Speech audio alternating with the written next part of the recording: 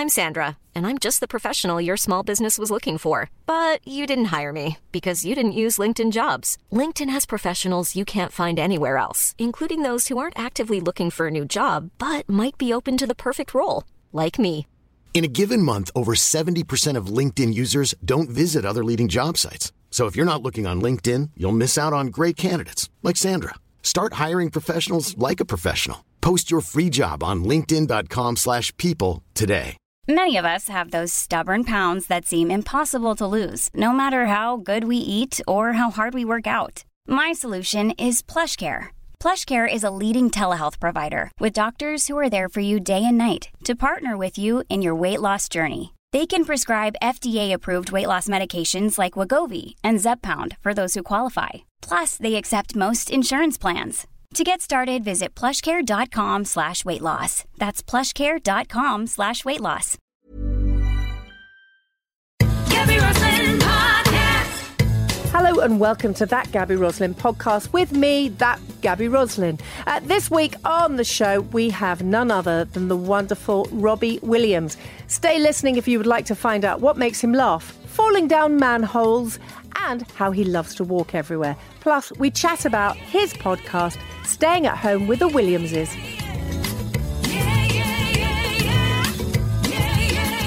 It's that Gabby Roslin Podcast. Gabby Roslin Podcast. Oh, my darling, how are you? Gabby, I'm really, really good. Really, really good. How are you doing? I'm really okay. I just did the weirdest thing. I went down a rabbit hole of us working together, and the first clip I found was 31 years ago. 31 years ago? 1989. No, it can't have been. It was. No, it wasn't. It wasn't. Well, it said 1989, 1990 on the clip. Okay, 1990, because in 1989, I was still at school. I auditioned for Take That. In 89, didn't you? Maybe it was 89. Yeah, but what was the clip? What was the clip? You on Motormouth with the guys. No, I reckon that was more like 91, 92. But still, it's a long, long time ago. Oh my God, you were 15. Yeah. 16 or 16, something. yeah. Oh, and just, I love you as much today as I do then. Oh, bless I you, did babe. then. Do you know what? It's real. Every time I see you, I think that I've seen you happier than I've ever seen you before. And then each time I get that you're even happier than I thought you were when you were happiest. Does that make sense? Yeah, I think it does. I think it's been quite a gradual thing, the road to just being content. And it has many levels.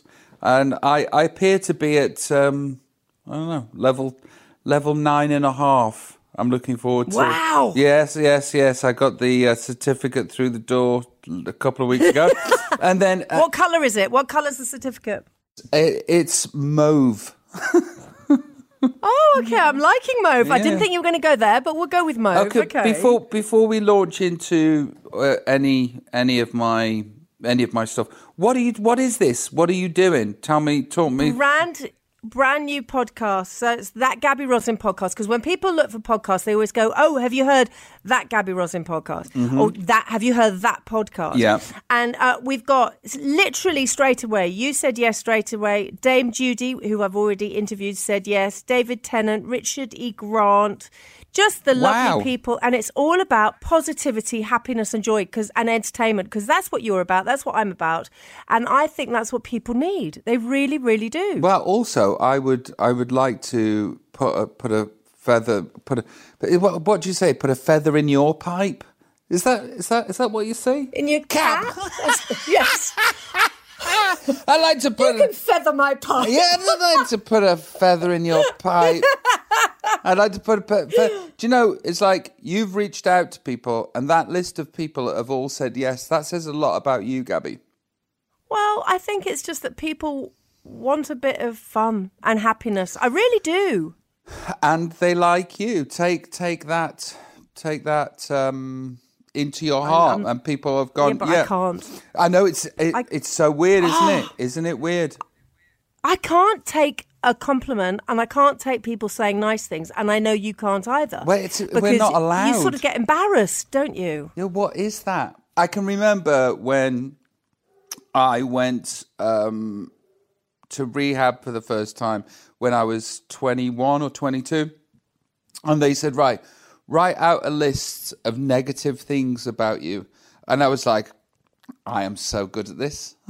I could have just carried on and carried on and carried on and carried on into 30, 40, 50 things. And then they said, write positive things about you. You know what? I couldn't think of one. Wow. I mean, things have changed. Things have changed since then, but it's interesting. And I'm wondering if the lack of being able to take a compliment is a British thing or if it's a worldwide thing. Like, we seem to put a shield up and bat them away. What I used to do when people gave me compliments after shows and stuff was give them a list of why it wasn't a good show, why I wasn't a good singer, and why I shouldn't be doing what I'm doing. You know, it's like, let me tell you about me. I'm awful. And somebody pointed it out to me that I was doing it. It was a long time ago. And they said, and it was a mentor of mine, and he said, when somebody says, well done, that was a great show, just say thank you. And I did. I just started to say thank you. And I didn't have to put out a negative of myself with the thanks. I just took it and said, thank you very much. You know, just that simple thing changed a lot of things for me. The ability, just gratitude that there may be room to receive the praise that is being given to me, you know, and it saved me a lot of after shows seeing 5 or 6 different people telling them why I was rubbish that evening. It stopped me from, I don't know, it's like ego in reverse, I suppose, but still ego. Do you know what's so incredible? So one of the things I wanted to talk to you about was your reaction when I've seen you after gigs. So years ago, you were at Hammersmith, and I came to see you at Hammersmith, and afterwards you went, oh my God, Gabby, that was really shit, and I did this, and I did this. And I remember saying to you, are you insane? That was amazing. You are the showman that you know you are, and all of this. And then, you know, years and years later, lucky enough to see you in Italy a couple of years ago. And afterwards, you were buzzing and elated, and we were texting, and I just said you were fantastic. And you said, thank you. And I thought, oh, what a difference. And I wow, so you noticed. Honestly noticed it. Oh, okay. Well, that just made me, I don't know what that made, that just gave me goosebumps, actually, that it was a thing that you noticed about me and you noticed the change. And yeah, I don't know, that just made me feel odd in the nicest way. Good. I'm pleased it was in the nice way. Because, I mean, I remember when because you co-hosted The Big Breakfast with me, and one day, we always said we'd do TV again, but television was a natural place for you. And there were these 2 other guys, I think their names are Ant and Dec, I can't remember, don't know what happened to them. Yeah. But they also came on The Big Breakfast, and I was going on and on at them about becoming presenters. And then you were on, and I said to you, you've got to do presenting. And you were, well, maybe one day. And I said, the thing is, you're an entertainer. And I think that you know that now, don't you? You've accepted that that's what you are. You are an entertainer on stage when you do your singing. Of course you are. You've always done that. And I think obviously you get it from lovely Peter. How is Peter, your dad? Do you know what? He's on really good form, my father. My dad, for the listeners out there, he won his round on New Faces in 1974. My dad's a comedian and a singer and an entertainer.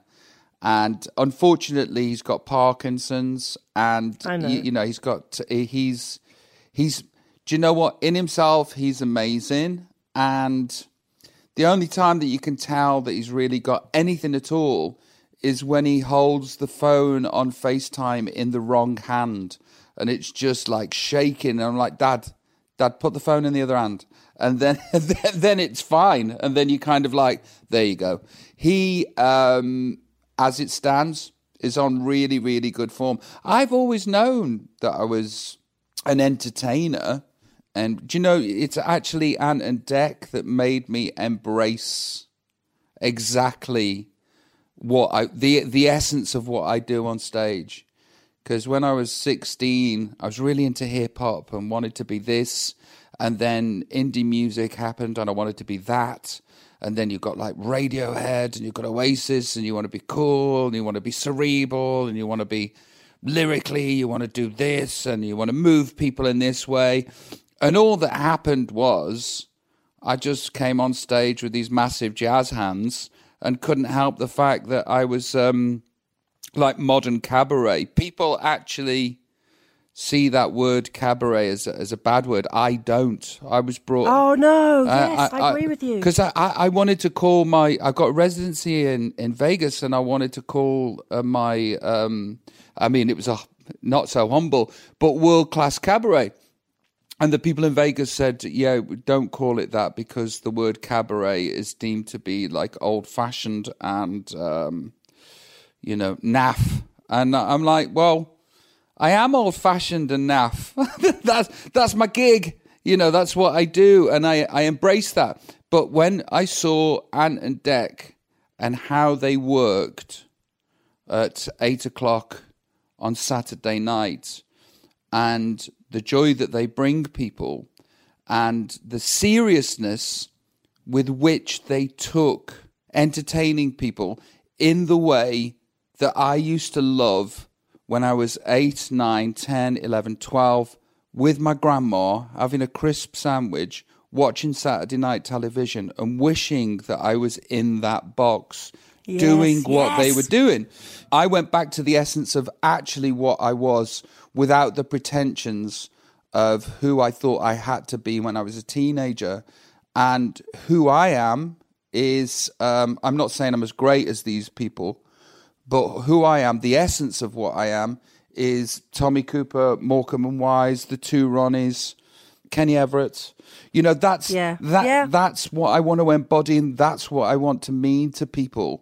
And that's what I can do because that's the skill that I have got and I enjoy. But that's what you didn't want to do for a while because you were fighting against it. And there's a lot of us who do that. We just fight against because we want to be in the cool gang or we want to be seen to do this or seen to do that. And now you're just going, hold on a minute. This is me. These are my roots and this is what I want to do. So that's what you're going to do, though, because I keep reading everywhere and hearing on your podcast as well with your lovely wife that you're going to be doing telly. You're coming back to do Saturday night telly. Yes, I don't know if it necessarily will be Saturday night or what night it will be or what time it will be. But yeah, I am coming back to do TV and I'm coming to do film. Film? Yeah. Acting, with your acting hat on? With my acting hat on. Yeah, this is... Oh, my word. What? Yeah. What? Tell me. I can't say right now. Tease it. Go on, tease a little bit. Well, I don't want to get the cart before the horse. Okay, but there's something. No, don't then. There's something happening next year where I'm venturing into another area of the entertainment industry where I will be putting a feather in my pipe. I'll be putting. Yes. I'll be putting more feathers in my pipe. You just fill that pipe with feathers. By the way, can I let everybody know what I've been doing this morning so they can understand why I'm still sort of in a malaise? So it's my daughter Theodora's, Teddy's 8th birthday today. Happy birthday, Teddy! She's so glorious. I just look at you with kids. Look at you with kids. Look at me look at me with 4 kids. God. I know 4 children who used to say, you know what, Gab, I'm never going to settle down. I'm never going to have kids. Oh, and I kept telling you would be the best dad. And I bet you are the best dad. I do all right. They think I'm the best dad, but they haven't experienced anybody else being it. Yeah, but of course you're the best dad to them. No, tell us about Teddy's birthday. What have you got organised? Okay, so I woke up extra early. And when you wake up extra early and you're kind of vulnerable and you don't have your sort of protection against foods that you wouldn't normally eat. And then you are presented with a bunch of foods you wouldn't normally eat that is for children. You know what I'm saying? Like? Yeah, go for it. What have you eaten this morning? Oh my God. I've had these. I woke up this morning and there was these croissants and pancakes and pan au chocolat, right? But here's the kicker. Pan au chocolat with the chocolate that goes through the middle and white chocolate in the middle. You've gone for all of those already. That's impressive. Well, I had no resistance to all of these things. But then what happens is I went up, Teddy went to school, and then I crashed. And then I fell asleep for 3 hours because my system isn't used to so much sugar. Anyway, I've just woken up and I'm coming to very, very slowly. So you'll have to excuse me, dear listener, if I don't sound with it. I'm not on drugs. I'm on croissants. There's the title. There's the title for your podcast. Oh, that's in your next book as well. Where are you, Gabs? I'm in my bedroom, surrounded by a fake fur coat, because I'm very anti-real fur, cushions and everything all around me to try and make it all sound okay. So you're actually in bed, are you? I am actually in bed, and here I will stay for a little bit. How has the first podcast come out or not? No, we're launching with you and Judi Dench. You're Wow. our launchers. Yes. What great company. And why did you decide to do it? Because if one more person told me to do it, I thought I was going to scream. And I realised that actually what I like doing is talking to people. It's my favourite thing. And I'm so nosy and I'm fascinated by people, but I only want to speak to people who I really like, who enjoy life, Right. and who get life and get fun. I think it's going to be very successful. Bless you. What makes you laugh? I put a wish list in with the universe every now and again for things that I want. You know, like, do you ever do that where you ask the universe for stuff? Yes, absolutely I do. Okay, Yep. so in the last couple of weeks, actually, I was told, and I don't care if this is true or not, right? I don't care. I don't say that I believe in this stuff, but somebody said a couple of weeks ago, the energies on the planet and the energies in the cosmos tonight, it's very, very important that you ask the energy, that you ask the universe, and the universe will manifest what you ask for. And right, people out there could listen to that and poo-poo it. And yes, okay, that's fine. I'm not saying I'm 100% in, but I'm saying, what have I got to lose? Right? That's what I'm saying. Absolutely. It's like, I've got nothing to lose. So, and it's a nice thing to do. So me and Ida sat down and we burnt some sage and we lit some candles and we put our wish list into the universe. And the last thing that I always say when I'm putting these wish lists out there, whether it be New Year or just randomly through the year, is laughter.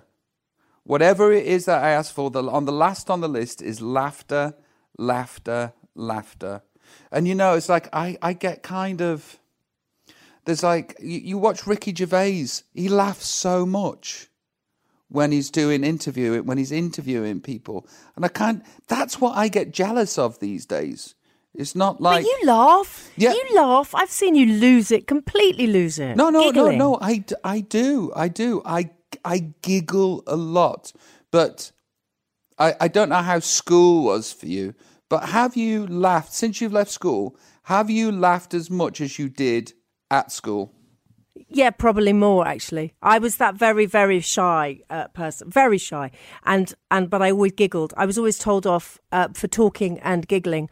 And that's my life. All I do is talk and giggle. I was smiling when you said about your wish list, because one of my things I always say to everybody is, you know, if you could wish for anything, wish for happiness and laughter in your life. And I really think that laughter and giggling and all of that, it's the best medicine. When your kids giggle, isn't that just, it's addictive. Okay, what properly makes me laugh? My wife's very funny. She makes me laugh. My mother-in-law is like a character out of a sitcom that I get to just watch and be with, because Gwen is absolutely incredible. But it's like she took one too many acid in 1969 and sort of didn't come back. And like just watching her sort of interpret the world in the way that she does makes me laugh. I'm surrounded by people that that make me laugh, and also that I can be dark with, that I can have a dark, dry sense of humor with. I think not much on the TV makes me laugh, or in the way of films. Not like it did in the olden days. What makes you laugh? People walking into lampposts. Do you know what? I was going to say that. But I thought that's just it's too. I was gonna. People hurting themselves. Yeah, people hurt. Yeah. Like Ida can't get my fascination with what's it called? In America, it's called America's Funny Home Videos. You see that all of that. Oh, you've been framed. Yes, you've been framed. Yeah, you've been framed. She'll come in and she'll just be doing whatever she's doing in the bedroom, and I've got You've Been Framed on, and I'll be going, and she's like, "Are you watching this again?" I'm like, "Yeah, it's just, people hurting themselves, and I like it." I don't want them to break anything. No, but a slight injury is hilarious, including mine. I've fallen down a manhole. I was out jogging. This was in Stoke-on-Trent. And I was in Take That. And I was jogging back from my nan's to our house, and it was night time. And I was just running past a spa, the mini-mart type places. And there was roadworks going on, but nobody had put so maybe somebody had moved the warning signs or the warning things around it. And I found myself running, and then I all of a sudden found myself underground. and then somebody that was just passing by just went, "Hey, you all right? You all right?" And I went, "Yeah, how are you?" I was just like, "Yeah." And then I got out of the ground and then carried on running. But I found that hilarious, and I still find that hilarious. Yesterday, I walked into a tree yesterday. But properly walked into a tree, and this man shouted out, "Oh, are you okay?" And I was laughing. He went, "Oh, you're not?" I went, "No, but I wish I'd filmed it because it would have made me laugh." And he thought the look he gave me is this, what a nutter. Back in the day, there was this semi-rivalry that wasn't too intense between E17 and Take That. And Take That, we were leaving the Smash Hits Awards, and there was a small group of E17 fans, and they were doing the wanker sign, and they were doing the fingers, and they were following the van down the road, and they got clenched fists, and they would and all of a sudden they weren't looking where they were going, and one of them walked into a lamppost and knocked herself out. And I'm sure she was fine, but it was one of the most comical things that I've ever seen. Just, "We disapprove of you, and we hate you, and now I am unconscious." You see, that's karma. That's karma. When you asked me what makes you laugh, the first thing that came into my mind was about people hurting themselves. And then I thought I better not say that. And then so I'm glad you did.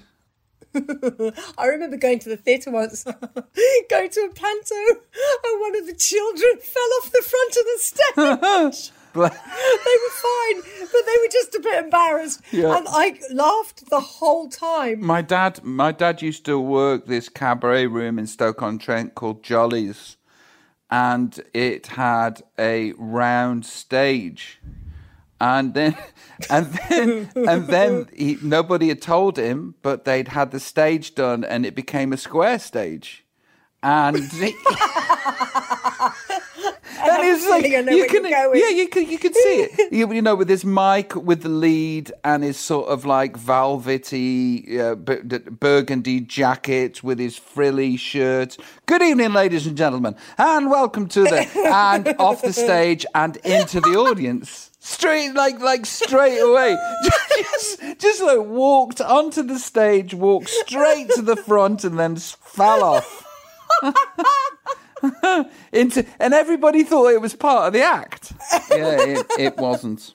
It wasn't. I should have worn waterproof mascara. I literally got black lines on my face.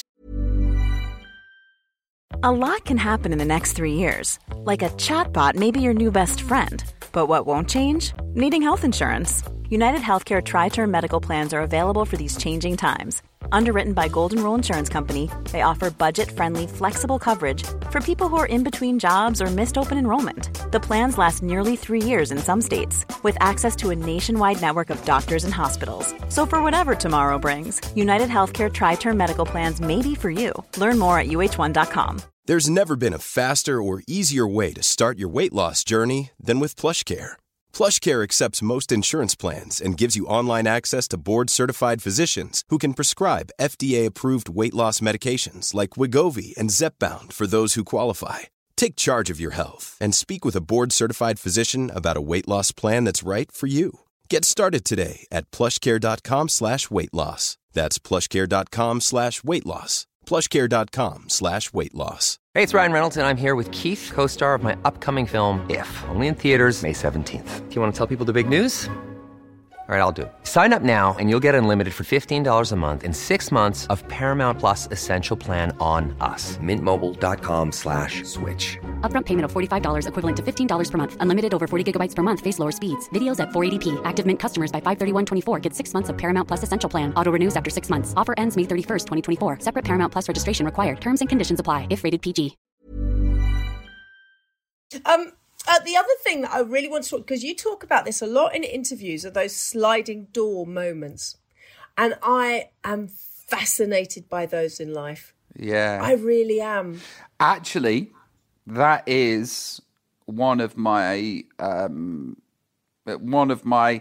TV or film ideas. Exactly that. But what acting-wise, would you like to do a sliding doors acting thing? Yeah, I've created the concept of, wow. of where I would have gone, who I would have been, and what would happen to me.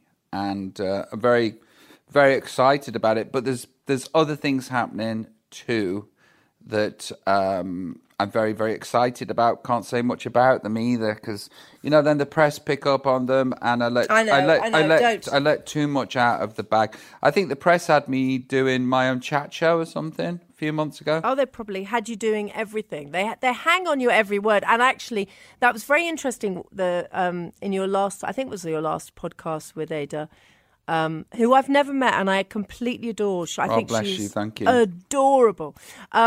But you were talking about being able to go out with a mask on, and I remember from years ago, you just wanted to be anonymous for a moment, and it's not that you love being what you do and doing what you do and people knowing you and all that, but being anonymous. And now masks are making you anonymous. Does going out feel different? Yeah, it does. Like in COVID, I've been in the public way more than I ever have been because I'm in disguise. The thing is about that sort of like losing your privacy and becoming this monumental, huge thing out the blue, unexpected. You fight with it. You don't accept and you can't accept that a few things have been stripped away from you. And as soon as you do accept that those things are gone and then you deal with it in a different way, the happier you will become. But it took me a while to sort of like grieve normality going. And I know that sounds strong, but that's how it felt for me. Grieve normality going and grieving privacy going took a while. Plus the intense light that shone on me for 10 years, 12 years, whatever it was, the most intense light shifted and it went on to other people. I, in 2006, was just like, I wanted to kill myself. I wanted to end it. I wanted to not be on the planet. I didn't want to do my job. I thought my job was making me ill. In a way, it was, not my job itself, but the things that surround it. And I'm also very competitive. And I just thought, right, this is what I'm going to do, you fuckers. I'm going to not leave my house. And I'm not going to do my job. And for 3 years, I bought this cashmere kaftan, a couple of them, from Morocco. And I sat and I ate honey Dijon crisps and Krispy Kremes. And I watched reality TV. And I put on about 40 pounds and grew a beard. And I just waited until the world had moved on. And then eventually it moved on. I came out the house and I was like, where are all the paparazzi? Where, fellas?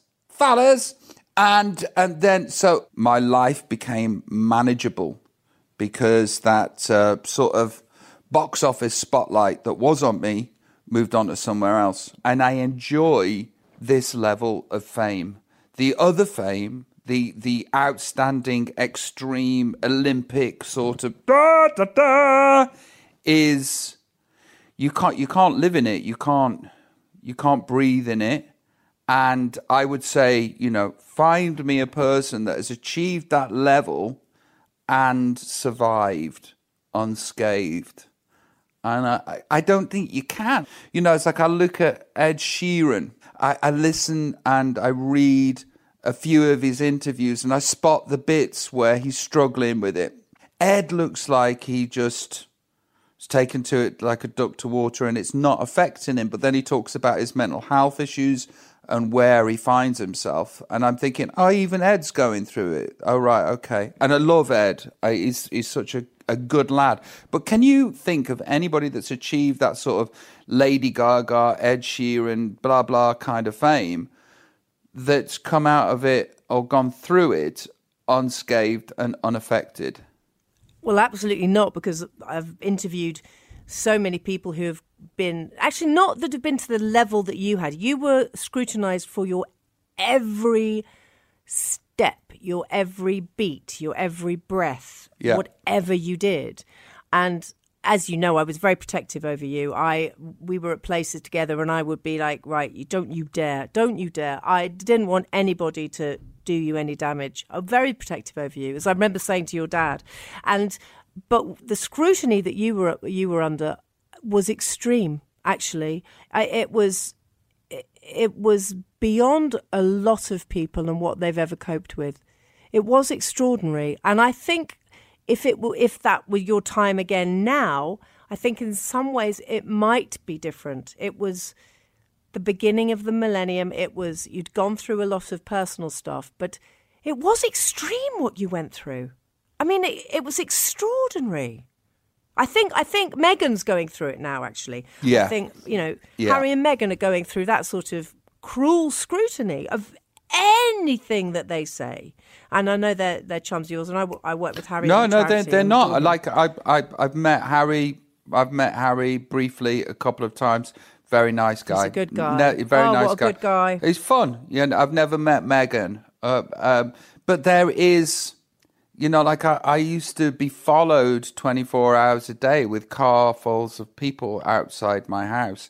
And then I always remember going past Britney Spears' house. And bless her, there was anywhere between 10 to 20 cars just waiting for her to leave her house. It's just awful. What is that about? I don't know what it is in human nature that allows some people the ability to gain in finances from doing that job and not it's sociopathic and not look at themselves and go, I'm being an awful human being here. I shouldn't be doing this. This is not appropriate. And when you see sort of like Britney Spears shaving all her hair off and then getting an umbrella and putting it through a window, it's like, that's what I wanted to do. I wanted to do that all of the time. And I used to spend lots of time sort of trying to talk to them and make them understand that what they were doing was unfair, and they didn't have to do what they were doing for a living. But it's the people that feed off them. So there are a lot of people who are obsessed with celebrity. I mean, obsessed.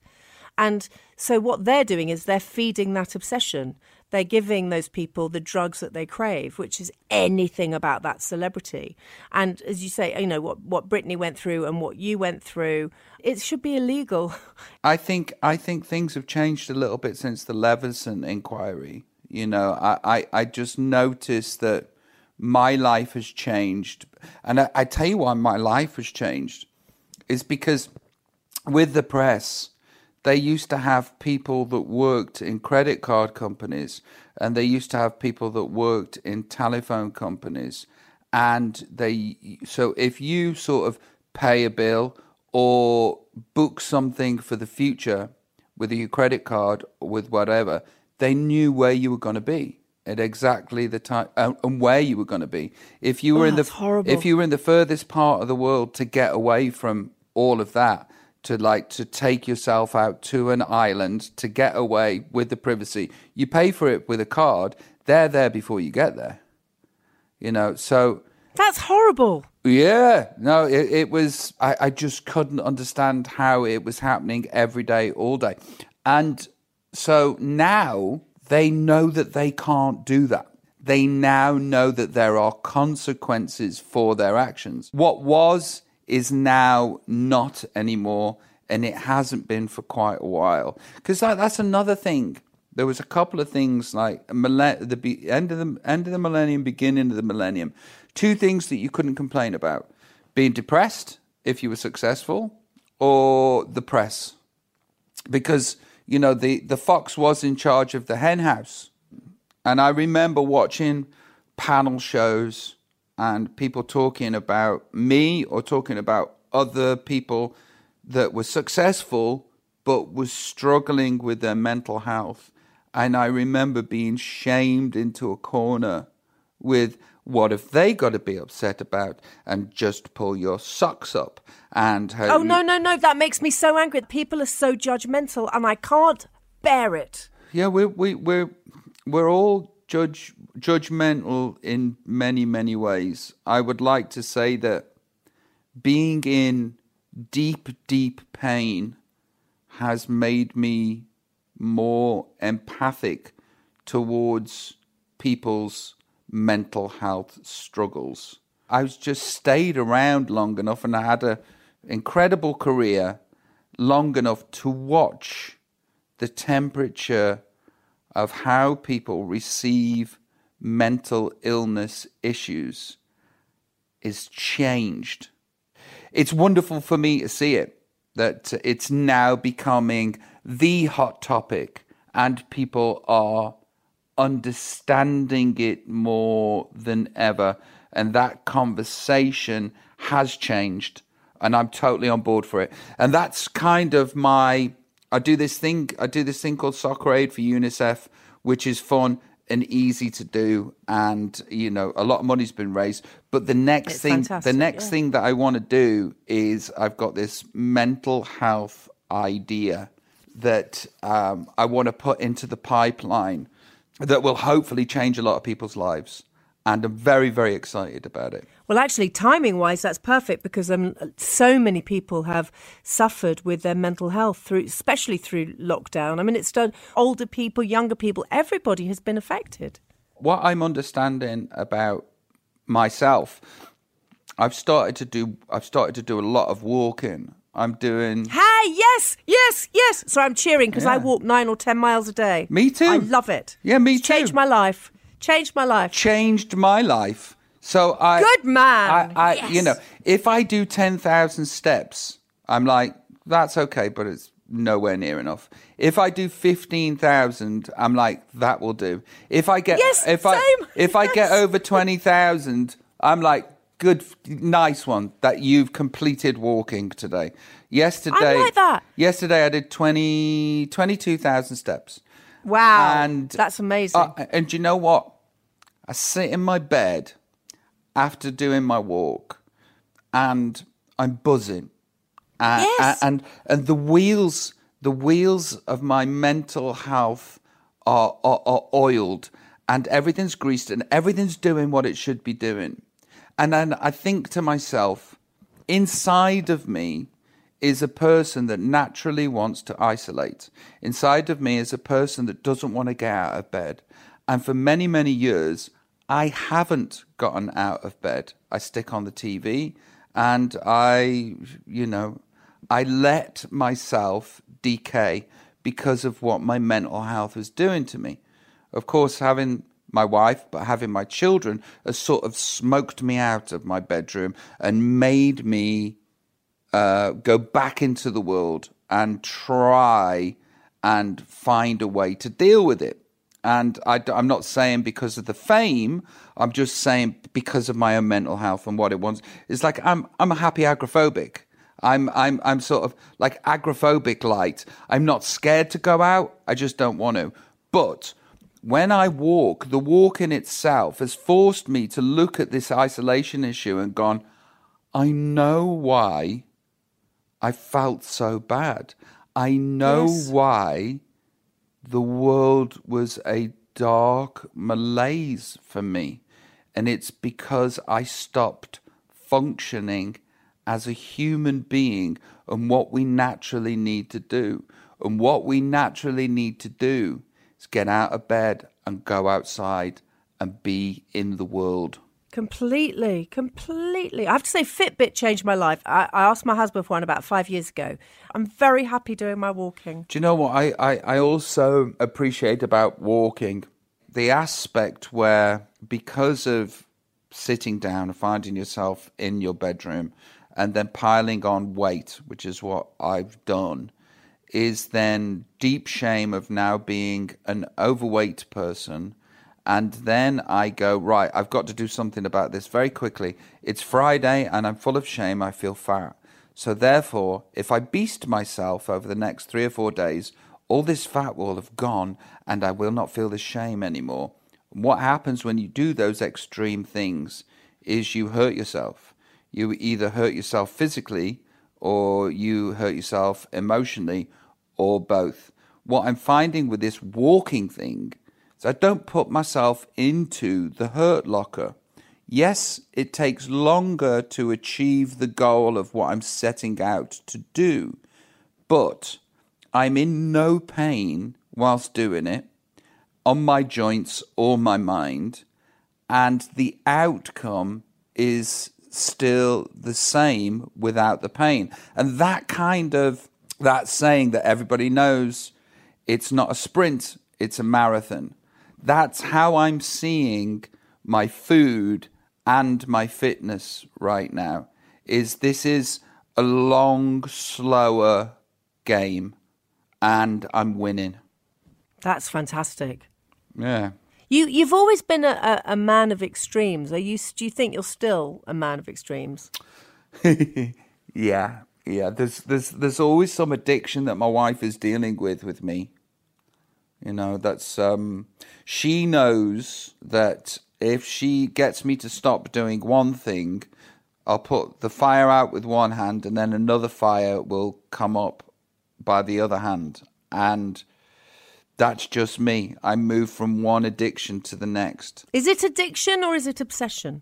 Or is it both? It's both. Fortunately, my addiction and my obsession right now is walking. In the past, that would have been cocaine. So if I can be the addict that walks, my wife's okay with that. You know, I was addicted to social media this year, and I had to give that up. Yeah.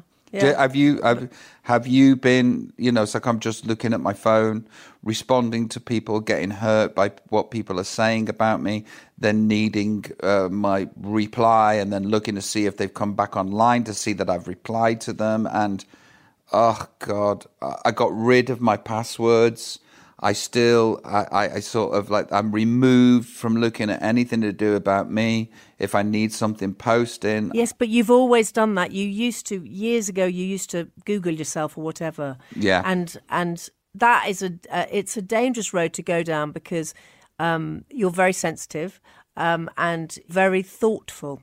So you put those two things together and somebody says something negative about you and you take it to heart, even though it might be a bot or it might be just somebody with their own issue and it's their jealousy or whatever it is, but you take it to heart. And so, of course, I can see why you'd fall down that rabbit hole of social media craziness, if you want. That's probably a good thing for you to say, right, I'm going to put it down. I'm not going to do it. Yeah, if you abuse the privilege of whatever it is that you're doing, sometimes, most of the time, especially with me, I can't do moderation. So whatever it is that is hurting me mentally, I have to identify that and then take evasive action. And I have. The other thing that I remember so well about you, even with all of those dark moments and all of the darkness that you speak so openly about, which is amazing because it does help lots of other people, is that you always sort of deep down rather loved life.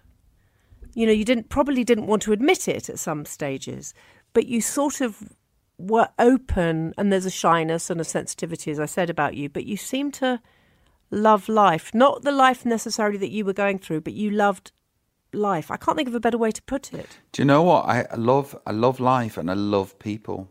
And that's when my medicine was taken away from me, what I've realized about myself is like I'm an introvert that's an extrovert professionally. And I have all of these blanks that I didn't know that I was needing them to be filled. And I filled them with cocaine and I filled them with alcohol. Without cocaine and without alcohol, I liked people, but I couldn't really talk to them. And I wanted to. And I wanted to be gregarious. And I wanted to be fun and eccentric and have things to say and have an opinion. But without those things, without cocaine and without alcohol, I couldn't find myself. I put those things into my system and I was everything that I thought that I had to be. Of course I wasn't. And then it turned on itself and it ate me. And then I had to get rid of those things that were my medicine, that I was medicating with. And then I was left with this introverted shell of a person that had abused himself and was mentally ill. And it's taken me a long, long time to battle social anxiety. And I want to just be carefree in company. But for years, and I'm talking maybe a couple of decades, I would just be with people. And in my head, I was thinking, I don't know what to say next. I don't know how to say it, how to achieve it, and I don't understand how to just have a conversation. And that's such a lonely place to be, such a lonely place to be. Yesterday, I can't remember who we were with, but I've been out a few times, and my wife was talking to somebody, and she's talking about me, and she says, he says he's socially awkward, but he's such a butterfly socially. And I turned to her and I went, yeah, I need to readdress that. I'm not anymore. I don't feel that pain that I used to feel when I was amongst a bunch of people. I mean, I'm not 100% fixed, but I tell you what, anybody that's out there that's in themselves, that is struggling to understand how to cope without the outside world and outside influences and just being okay with people. It's taken me a long, long time, but I would suggest this, if you're overweight and you're unhealthy, you go to the gym.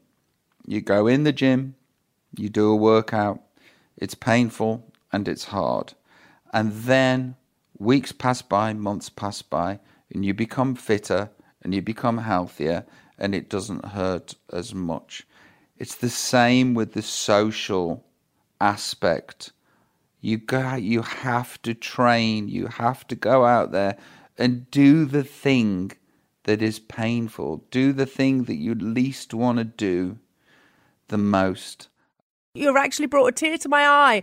I very openly talk about shyness and I've spoken to you privately about shyness. And as a teenager, I was so shy that I was crippled with shyness. I couldn't open my mouth and I couldn't speak. And then when people ask me to do Strictly now, I just go, no, because that shy teenager comes back. And shyness is something that people do not talk about.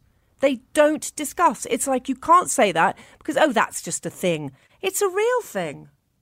It's a real thing. And a little bit of advice that I heard that I took with me, it's like if somebody gives you an opportunity and you don't know how or you don't think you can do it, say yes and then learn how to do it later. And that's the same thing with the opportunities that come my way. Whilst I was in my imperial pomp, in my, in the most glorious highest of highs with my professions, I was being offered so much stuff. And I turned everything down. And the reasons were twofold.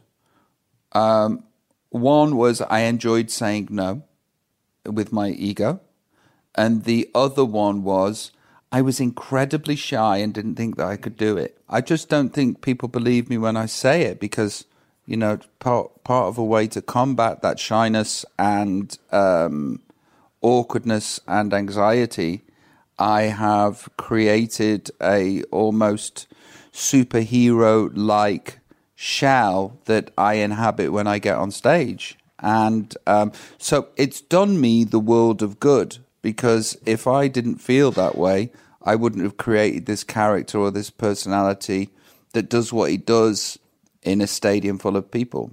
But it is a coping mechanism, and it is a tool, and it is a way to express myself. But it's not who I am.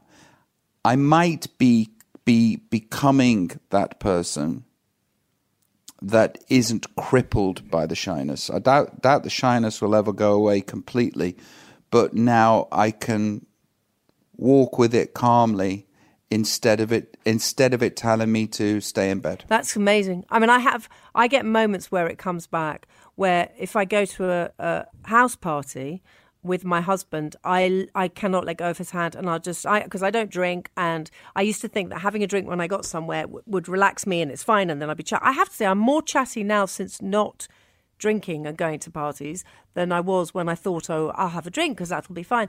But the shyness comes back every so often, and there's something inside me that goes, oh, you can do this, you can do this. I have to concentrate. Sometimes when I'm amongst people, it can be free and easy. And then sometimes I have to have laser focus like a goalkeeper.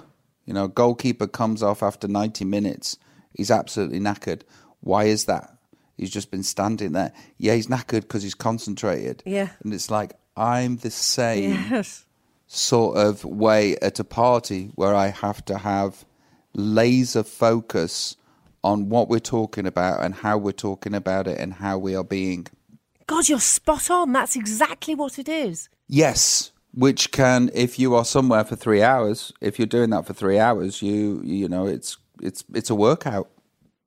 So let's go back to Teddy because it's her birthday. What's she expecting for her birthday, and is she going to? Obviously, you can't do parties. I don't know what it's like where you are at the moment. Are you allowed groups of kids?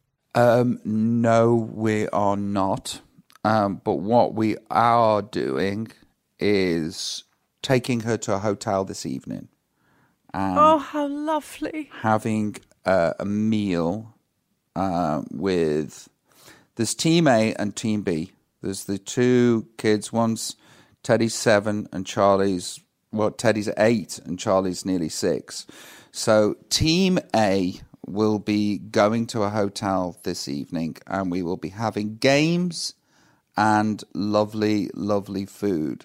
Whilst Team B, Coco and Bo, Coco who's 2 years old, and Bo, who is 9 months old, will be at the house being looked after. Look at you. You see, I'm going to say it again. All those years ago when it was, I'm not going to get married, I'm not going to have kids, you've now found the woman that is perfect for you, isn't she? My word. I mean, just seeing you talk about her. No, she totally is. She's my best mate. But when I was making that decision, I was making a sane decision. You know, people might, because I said it openly in interview stuff, I'm not getting married and I'm not having kids. I think people could have viewed that as being a selfish thing. I actually was taking a grown-up stance, and actually I thought I was being the grown-up driving the car instead of the petulant child in the back. And for somebody that is so shy, so introverted, so addicted to substances, why on earth would I inflict that on another human being? And how on earth would that person be able to raise other human beings? That was where I was coming from. Yeah. It wasn't that I wanted to selfishly go and plunder around the world. And, I know that. I know that of you. It was just like, hey, listen, this is what I'm dealing with. I'm incapable of doing this. It wouldn't be fair. I'm just going to deal with what I know I have. And then Ida, and then sliding doors, and here we are. And I think that's fantastic. And I will, you know what, Rob, I absolutely mean this from my heart. From afar, I am the most overprotective friend of yours, and I will be there to the bitter end because I think you're wonderful. I really do. I think you're a really good thanks, guy. Darling. No, I really incredibly fond of you. You're a very, very, very good person with a massive, massive kind heart and hugely talented. Just say thank you. Oh, God, my God. Okay. Go on. Thank you. There you go. We are. Okay, good. Will you give your family big hugs from me, but especially your daddy, because you know I adore Peter. Will you give him a big kiss from me, darling? I will do. All and right. I shall see you down the hallways of the entertainment industry. Good luck with your podcast. Good luck with your health. And good luck with laughter. May you be overwhelmed with laughter for the rest of your life. Thank you so much for listening. Coming up on the next episode, Celia Imrie and Himesh Patel. That Gabby Roslin podcast is proudly produced by Cameo Productions. Music by Beth Macari. Please press the subscribe button and it will come straight to your phone on Apple Podcasts, Spotify, or wherever you choose to listen. Also, please rate and review us on Apple Podcasts. It's that Gabby Roslin podcast. Gabby Roslin podcast.